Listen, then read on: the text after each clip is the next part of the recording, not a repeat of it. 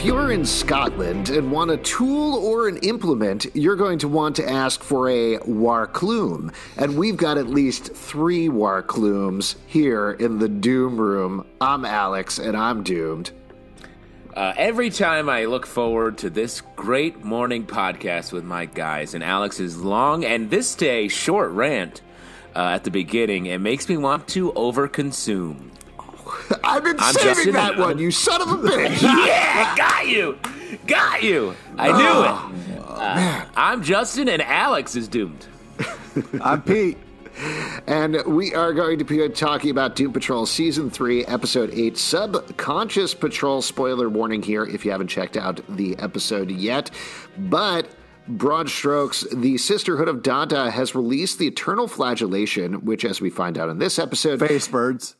Facebirds, takes everybody and switches them with their subconscious, so they need to deal with their trauma. And until they deal with their trauma, they are not allowed to escape their subconscious. Of course, the Doom Patrol takes their own riff on it and ultimately does face down with each other.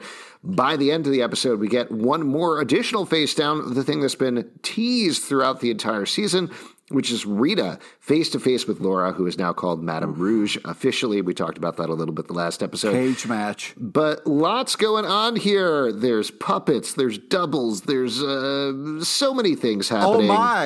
Oh, my. What'd you guys think about this? Justin, you look like you're bursting at the seams here.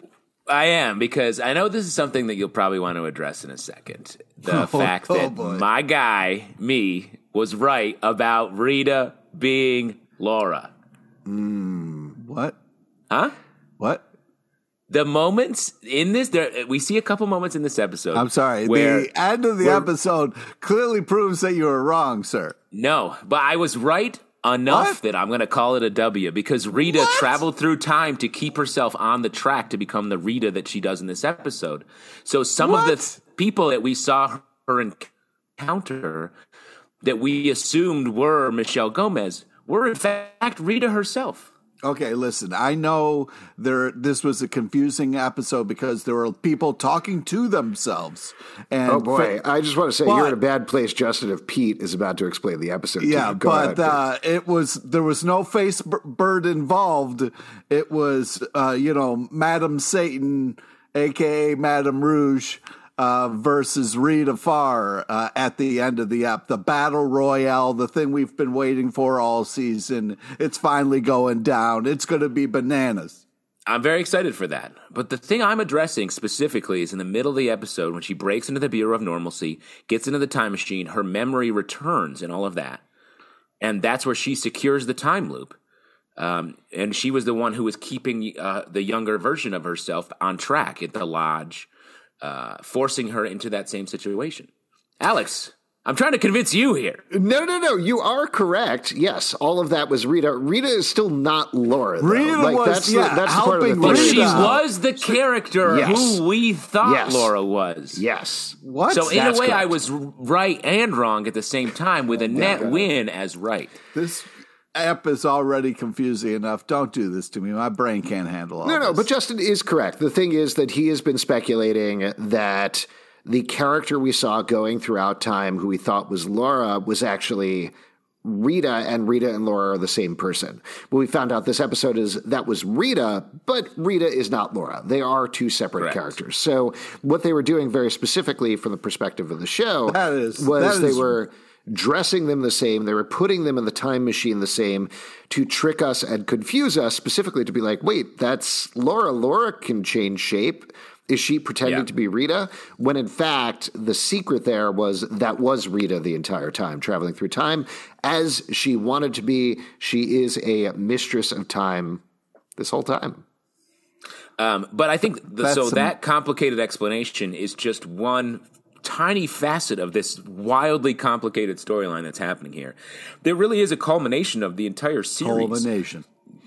everyone dealing with all this is the big thing that I wanted to talk about, which I'm sure Pete is going to get mad at me about as I've thought about this episode, which, mind you, I really liked a lot. I mean, how can I be mad at a episode that has Puppet Jane and Puppet Underground?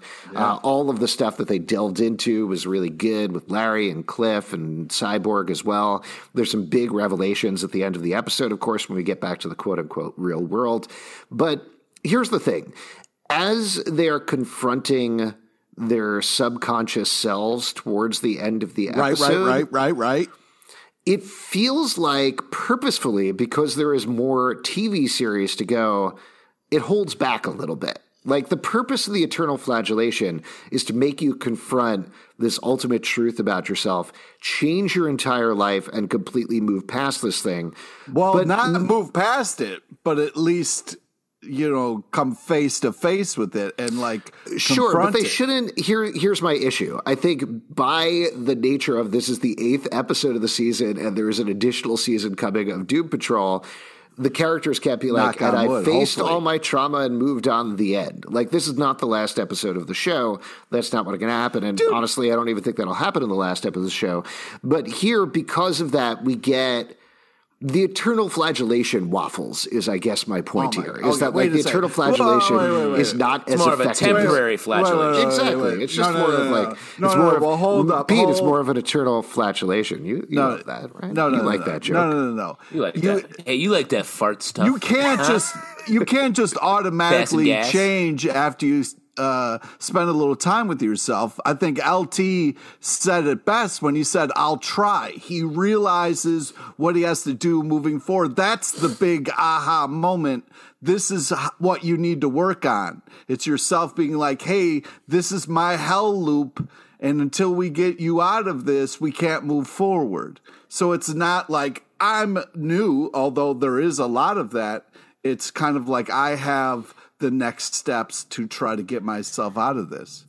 Well, here's what I would say, because I think some character arcs are successful and others are less successful. For instance, I think the Jane one, her sort of Kay growing up and moving past all of her trauma and not really needing the underground anymore, sort of where we are with her. Yeah. That feels like forward progress. That feels like new things are happening, and Jane is changing here into it's maybe not Kay. Forward progress, because if it's just her and Kay, now you have someone who can't travel throughout the world and kind of drop you off. Well, so let's very quickly to talk the broad overview of Jane's storyline. She finds herself in a children's show. Everybody in the underground is felt puppets, including Jane. Kay is in what we know is Jane's body. She's taken over now.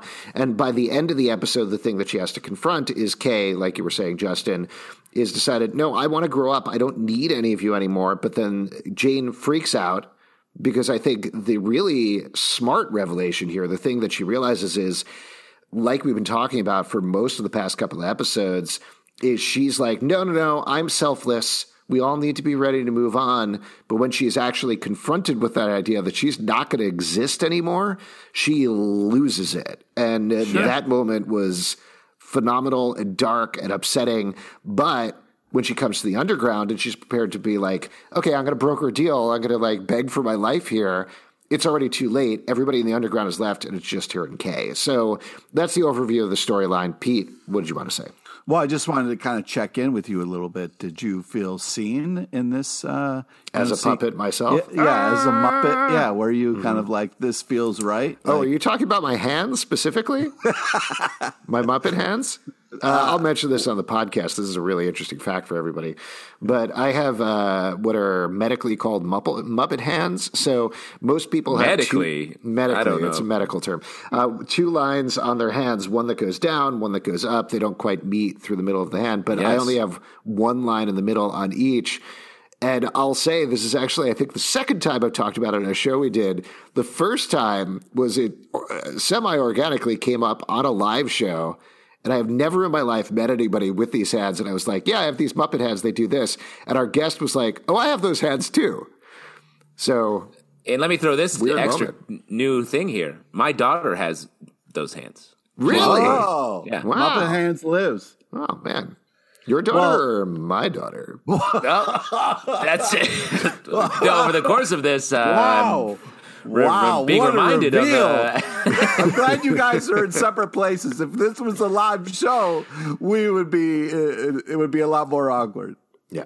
It's not awkward. It's just Alex and I have to have a very long conversation. Man. Yes. To answer your question, though, yeah, I love the puppet part. It reminded me very favorably. They did the same thing on Legends of Tomorrow, which they're not the same show, but like Legends of Tomorrow and Doom Patrol feel of a piece where they're both shows where they can go anywhere and do absolutely anything in the DC universe and don't feel necessarily beholden to rules. So I really liked it. Visually, it was fun. I enjoyed it. Also, it was kind of funny. They tore that sheep yeah. to death, to pieces. Yeah, that was the first ones to, like, as soon as they were in their kind of thing, to kind of turn on each other, which was kind of a funny choice.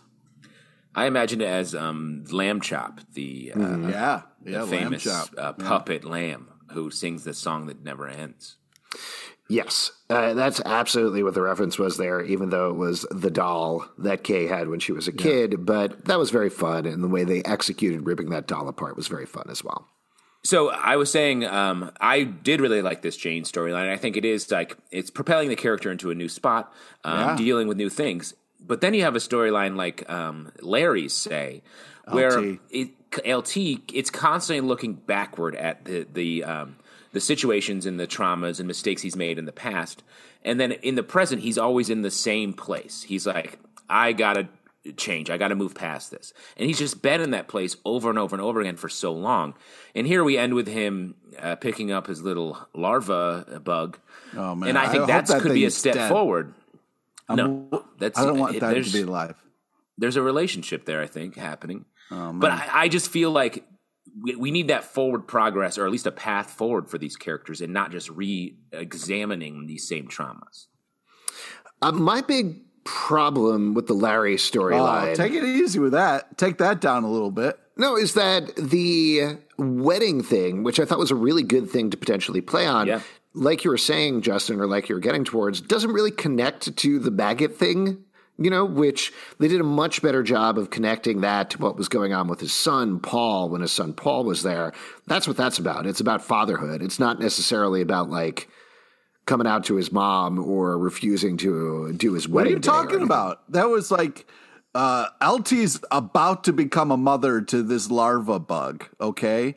And that larva bug might have decisions that kind of question LT's religion or belief system, and he's just got to kind of revisit that before he takes on mothering that bug. So I don't know, man. I think maybe you're off. So what you took away from that is that larva is going to grow up and immediately find religion? Is that what you're getting at? No, I'm just going to say maybe, that bug is like, I'm going to get a tattoo, Mm-hmm. And, or maybe it'll the be bug into becomes REM and it'll like losing my religion. Yeah, exactly. You don't know which way it's definitely get into REM.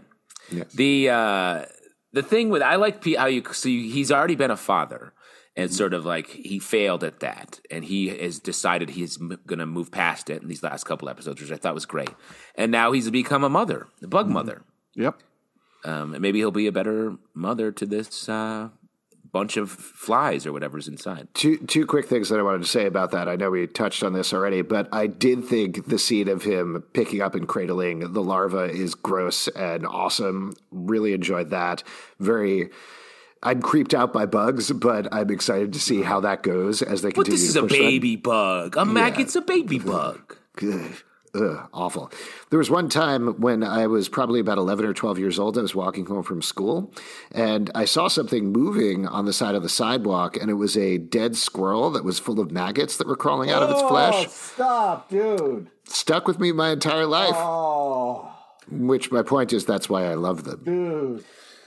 The other thing that I wanted to mention, though, just as a overall structural thing for the episode that I thought was really cool and smart is this is, I believe, the first time the whole cast has actually been together. Yes. And the way that they worked it out that Matt Bomer and his body double as Larry Traynor could be in the same scene. Brendan Fraser and his body double as Robot Man could be in the same scene.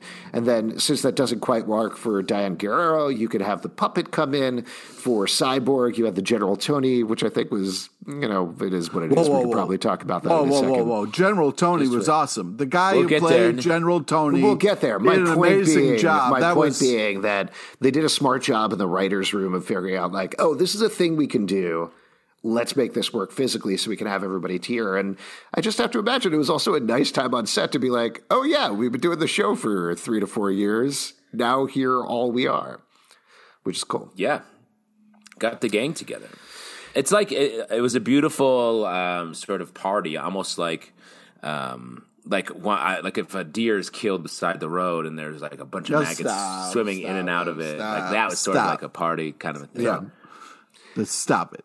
But I did. Pete, how come you needed to take a full minute just now? I did. I'm glad that I hadn't just eaten breakfast because I would have puked all over my computer and microphone. That would have been a great podcast moment. Just because of the image of a squirrel? He was painting a picture, and I was right there with him on the walk, and it really grossed me out. What don't you like? The maggots eating the dead flesh? No, he was grossed out by the idea of people walking places. Yeah, take a car, blah. Come on, skateboard, tops. No, but the cliff on cliff, what the fuck moment, I could have watched that for 20 minutes straight. Like that was just, it was just really fun. That back cliff and forth. on cliff.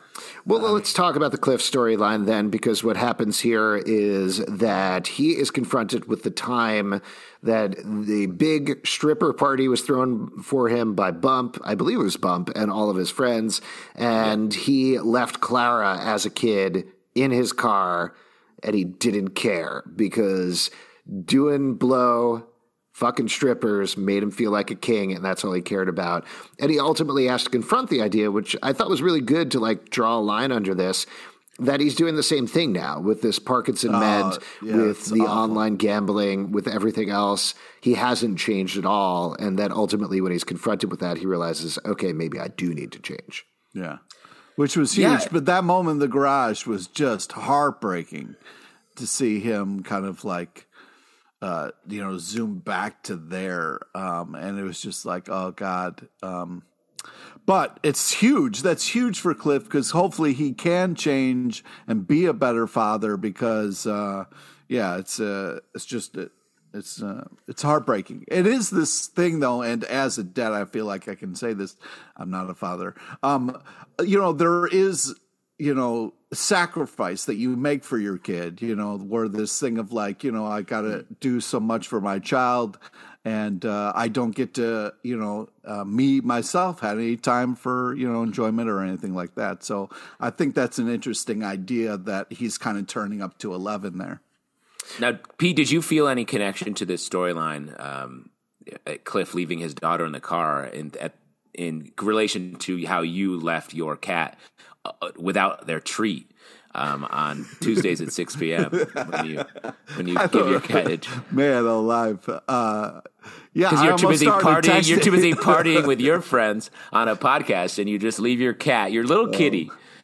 Stop. Without every the Tuesday at 7 p.m. you feel like a king. I saved that cat's life. All right, so don't fucking come at me. And that cat gets more treats than it should. All right. Sounds like you haven't learned your lesson yet, Cliff. I wanted to ask if you related to having a big old race car cake. Is that anything that you ever had at your birthday party? Oh man, I've had a lot of fun-shaped cakes, but race car not one of them. Let's hear about them. I'd like to hear about these. Is it cake? Is it cake? But I just wanted to say, like, as far as like the whole Cliff thing of it all is, that Trans Am is sweet. That is a sweet car. You shouldn't leave a child in that car. You know Wasn't what it a Camaro? Is that the same thing? No, it's a Trans Am, you fuckers. They literally said it was a Camaro. The cake might have been a Camaro. No, the Trans Am had the Phoenix on the hood, didn't it? This has to be like some car that was on the side of a shot that was not the main car because they literally are like, I left her in my Camaro. Yeah, they did say that. Yeah. At my next birthday, I want to have Pete jump out of an Alex-shaped cake. Think we can make that happen? Absolutely. Or me, sort of like those maggots that came out of the squirrel, right, Pete? Oh, yeah. I want to have you swimming in and out of a Pete-shaped cake like maggot. Like a maggot. Hey, Justin, that wasn't funny. Why? Why, Pete? Did that too close to home? No, you Did I insulted ruin cake. your birthday You plans? insulted cake, and That's Pete draws a line at that. I pretty much. couldn't cut into him. I did like the detail that the cake then became the car when they were flying through that very what was it Tripped out like world. yellow The rainbow- submarine? Right? Yeah, the rainbow thing. world. Yeah. That was a lot of fun. The rainbow world was worth it alone. I mean, that's a fun tripped out scene right there. It also before we made me. leave- Oh, go ahead, Justin. Before we move past Cliff, this whole Parkinson's thing, it feels like such a stress from just as a fan of this show to this is hovering over. He fully believes it. Maybe it is. Maybe he does have Parkinson's, but there's never been like a diagnosis. He just assumes he has it. He's been taking all these weird internet pills for it. And this episode seems to sort of cement it as like what's happening with him, and he's facing his own mortality. I just don't know. It's such a tough story point to sort of swallow and move past, I guess. I completely understand what you're saying. I'm glad they're going for it, though, because I think it would be way worse for them to reverse on the Parkinson's and be like, 100%, oh, no, he doesn't have it. He's fine. It also points to the fact that, like, at least two of these characters are, per the title, legitimately doomed at this point. Yeah. Like, Cliff is dying of Parkinson's. Jane is going to be completely erased. Larry and, I mean, who knows what's going to happen with Rita? We'll get to that in a second. But Larry, Rita, and Cyborg seem okay at the moment. But it certainly seems like as we move through the show, depending on how many seasons it gets, I can see a place where they all die at the end. You know, like that's it for them. Yeah. I mean, I agree with you. It would be bad to reverse it, but I also want to know, Reverse the curse. Put a flag in it so we know where we are with it and move forward. Yeah, I can see that. Well, why don't we move on then? And we talked about Cliff. We should talk about Cyborg and General Tony. Yes. Pete, it seems like you liked General Tony. Well, first off, the actor who played General Tony it's just a fun choice for that role, and the kind of like whole soldier thing and building the fort was adorable. I just liked the choices they were making with General Tony and the whole like people have to find their duty. It was enjoyable. Here's the thing. I liked what it was talking about in this storyline, because what we got was Cyborg as a kid going to a toy store looking for a black superhero toy, and there being nothing there for him other than this General Tony figure. His father, Silas, apologizing for Cyborg's behavior there, and ultimately how that affected and impacted him in terms of becoming Cyborg when he was growing up.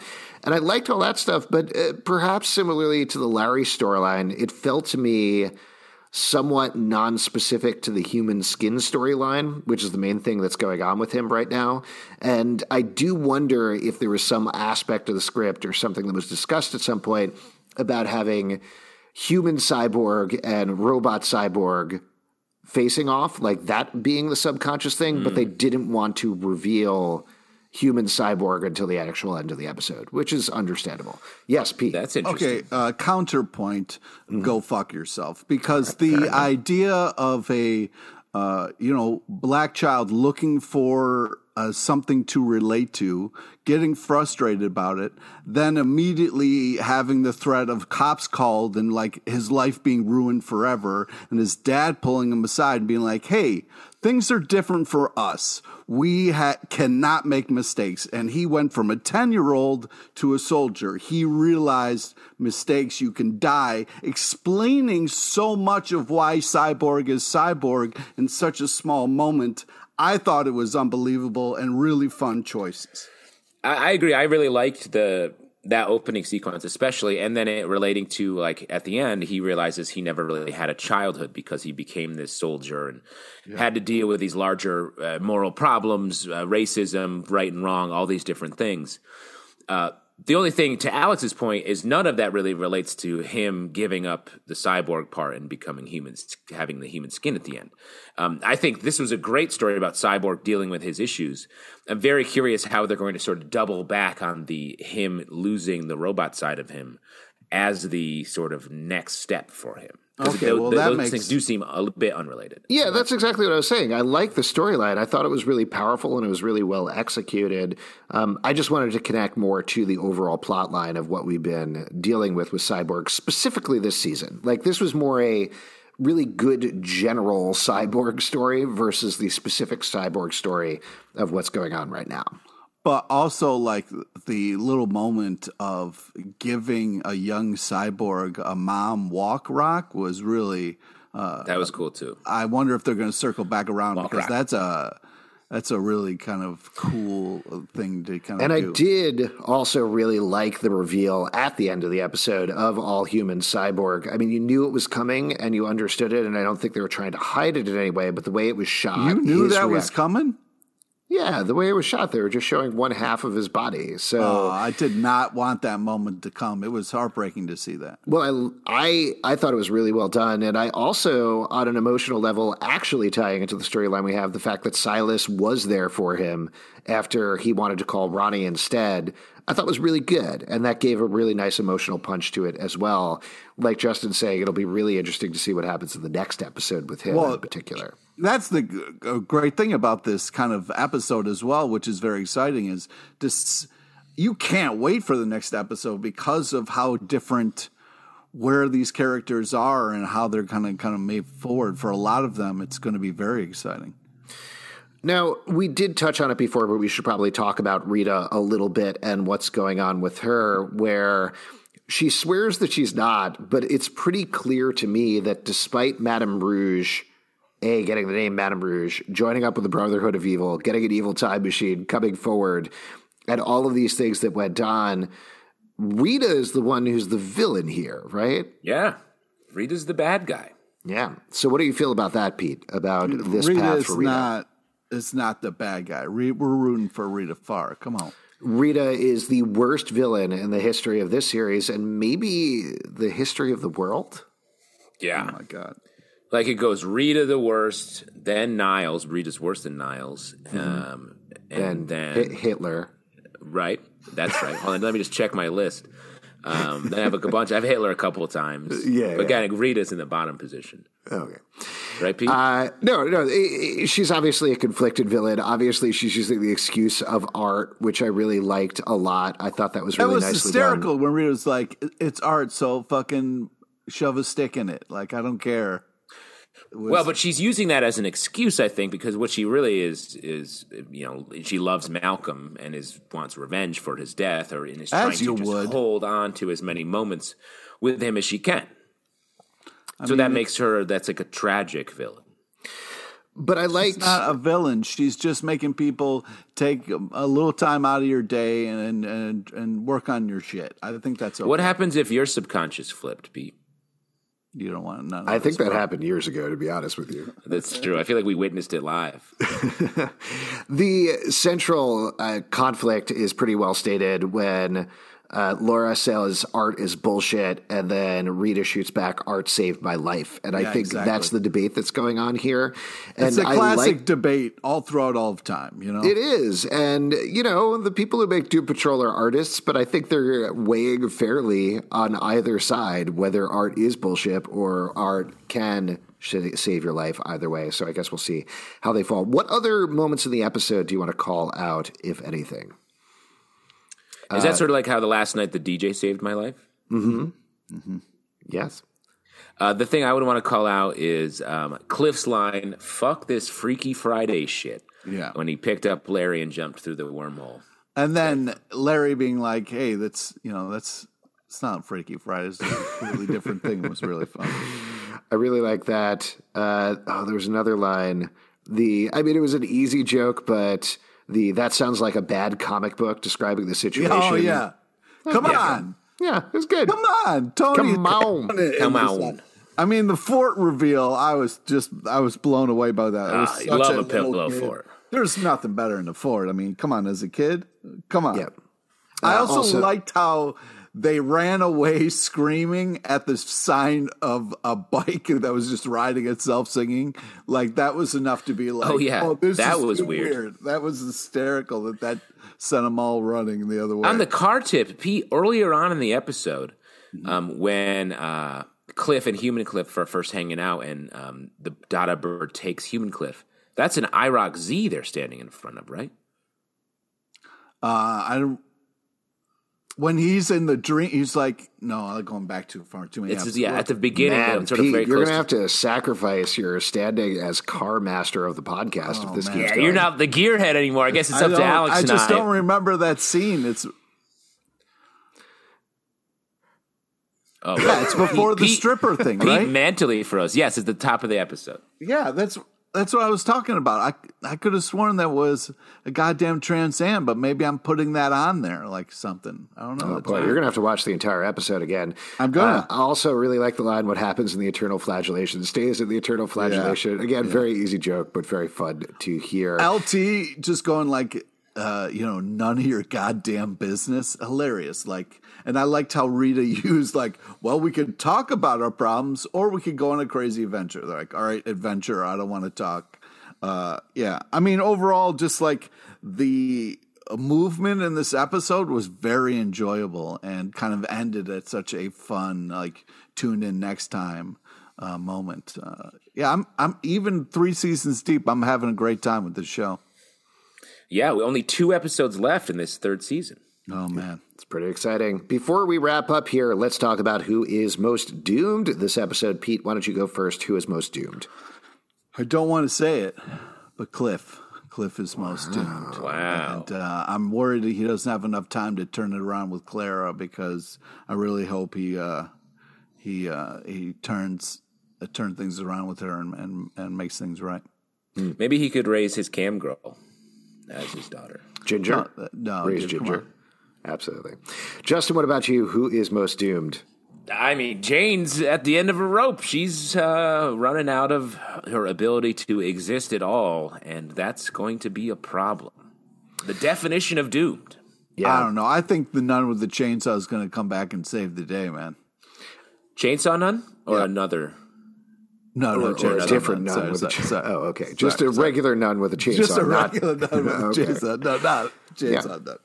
They give them all chainsaws, right, when they sign up for nunhood? That's half the reason, because it's sort of a tough life. Yeah. And being handed the chainsaw. When I'm driving around town in my Camaro, I always see the billboard that says, nunnery, sign up, free chainsaw. I got to rewatch that right now. That's driving me nuts. You become the husband of the Lord himself and are gifted a high-power, hilty chainsaw. That's your prize. I agree with both of you guys on who is most doomed, but just to throw out somebody else, Rita's in a bad place here, and I think she doesn't realize it at the end of the episode. You don't think I think even if she wins this fight with Laura, she's not going to get what she wants out of it, and she is going to realize that she put the entire world through this eternal flagellation, potentially for nothing. I also wanted to throw out, this is not about most doomed, but I was shocked, Pete, that you didn't shout out Niles as being most doomed. Specifically, there was a line in the episode that Rita says... You had me at fuck Niles. That was just the greatest line. We've been talking for like half an hour and you didn't bring it up. You've changed. You've changed, man. You don't know cars. You don't hate Niles Calder everybody anymore. Everybody gets an off day sometimes, all right? You're like a squirrel swimming with maggots right now. If you would like to support our podcast, patreon.com/Comic Book Club. Also, we do a live show every Tuesday night at 7 p.m. to Crowdcast and YouTube. Come hang out. We would love to chat with you about Doom Patrol. iTunes, Android, Spotify, Stitcher, or the app of your choice to subscribe, listen, and follow the show at Comic Book Live on Twitter, comicbookclublive.com for this podcast and many more. And before we go, a Pete of advice from Pete LePage. Hey, talking things out, it can help. Look into it. Wow. Look into it. That's real deep. Put it on a poster in an elementary school. That's good advice. Gonna Google that right after we get off. I have to rewatch this episode because of you assholes.